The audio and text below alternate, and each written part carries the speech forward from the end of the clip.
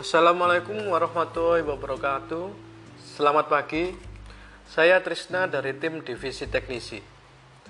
Kali ini saya akan mengulas buku dengan judul The Five Level of Leadership by John C. Maxwell. Kepemimpinan adalah pengaruh.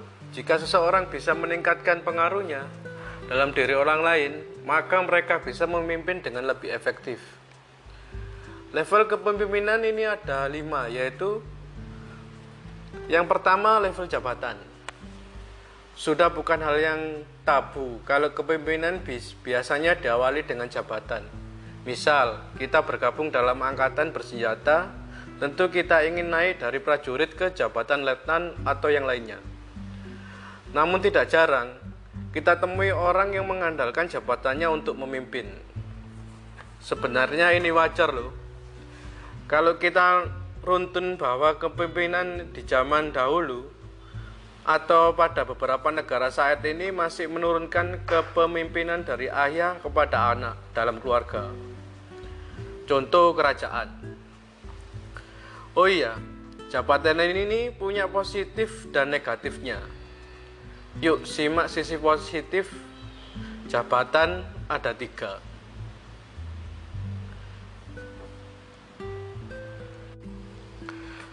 1. Jabatan biasanya diberikan oleh orang kepada orang lain yang memiliki potensi memimpin.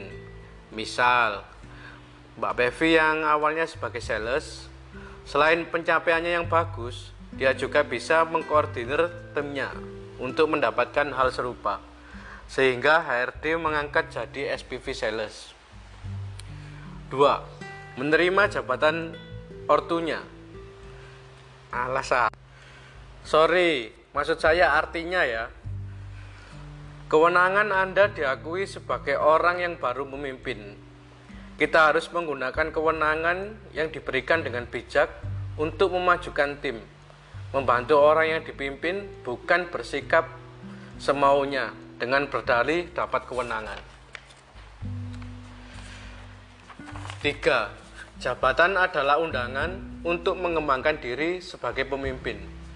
Dalam menerima jabatan selalu ada persyaratan yang dituntut oleh jabatan itu.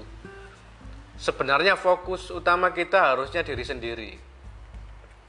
Jadi, kita harus mengubah diri sendiri, belajar lebih banyak untuk mengembangkan organisasi. Sedangkan sisi negatif jabatan seperti berikut.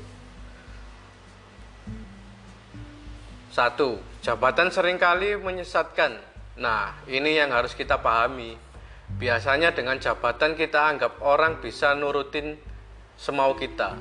Padahal ini salah, karena kepemimpinan itu tindakan bukan jabatan. Tanpa jabatan kita bisa memimpin teman-teman asalkan tindakan kita layak diikuti. 2. Pemimpin yang mengandalkan jabatan untuk memimpin seringkali tidak menghargai orang lain. Nah, jangan sampai kita memandang pekerjaan orang lain tidak berarti, bahkan bisa dengan mudah digantikan.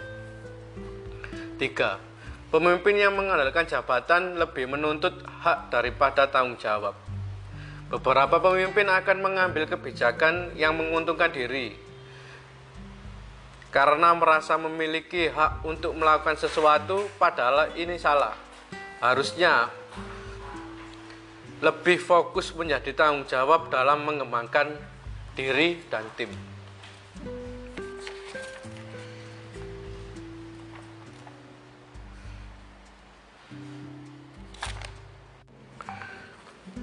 Untuk level yang kedua, itu ada level perkenaan. Dalam level ini, seorang bawahan memperkenankan seseorang pemimpin untuk menjadi atasannya dan bersedia maju bersama untuk memaksimalkan kesempatan mengembangkan diri sebagai pemimpin yang rasional. Ada beberapa tips.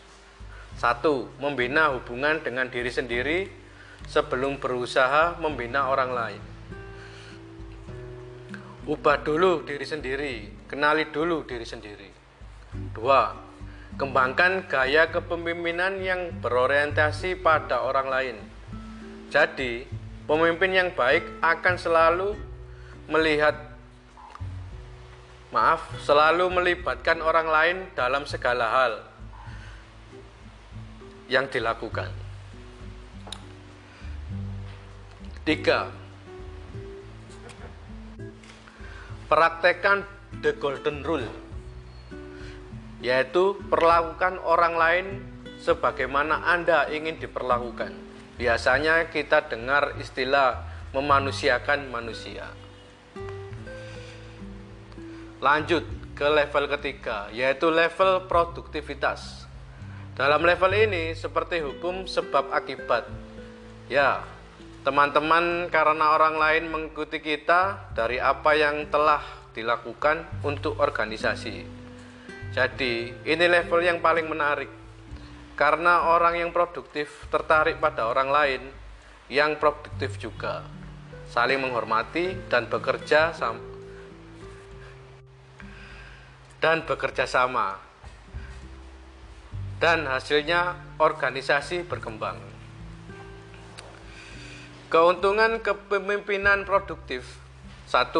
Orang-orang akan mempercayai karena pemimpin seperti ini tahu cara mengajarkan orang-orang jadi produktif juga. 2. Sebagai contoh, standar yang bisa dilihat jelas orang lain. 3. Memecahkan banyak masalah karena pemimpin produktif akan berusaha menyelesaikan secara efektif dengan menggunakan sistem.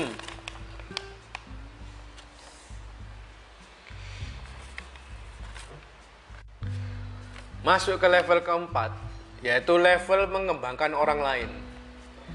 Pemimpin yang baik akan menginvestasikan waktu, energi, uang, dan pemikiran mereka untuk mengembangkan orang lain. Pemimpin pada level ini akan mengamati semua orang-orang untuk mengukur potensi yang bisa dikembangkan oleh bawahannya. Karena pemimpin tersebut bersedia membagikan tanggung jawab dengan orang lain tanpa ada kekhawatiran kehilangan kekuasaan mereka. Contoh ya teman-teman, Pak Deki selalu ikut dalam beberapa meeting. Contoh divisi teknisi, jika ada problem maka Pak Deki mempercayakan tim bisa diskusi untuk menyelesaikan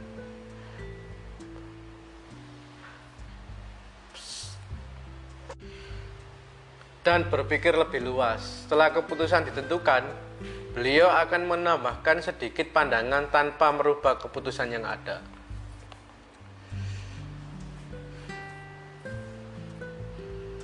Level selanjutnya yaitu level kelima, level puncak.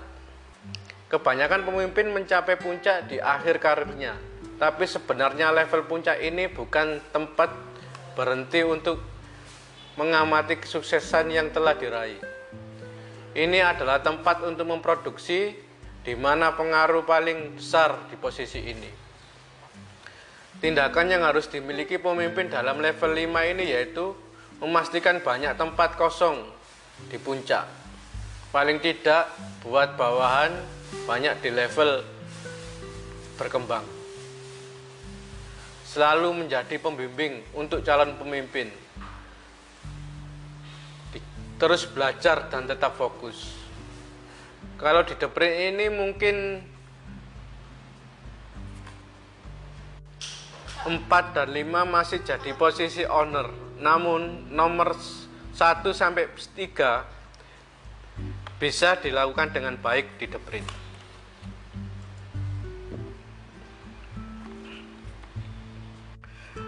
Ini saja yang bisa saya sampaikan untuk sharing pagi ini. Sampai jumpa. Wassalamualaikum warahmatullahi wabarakatuh.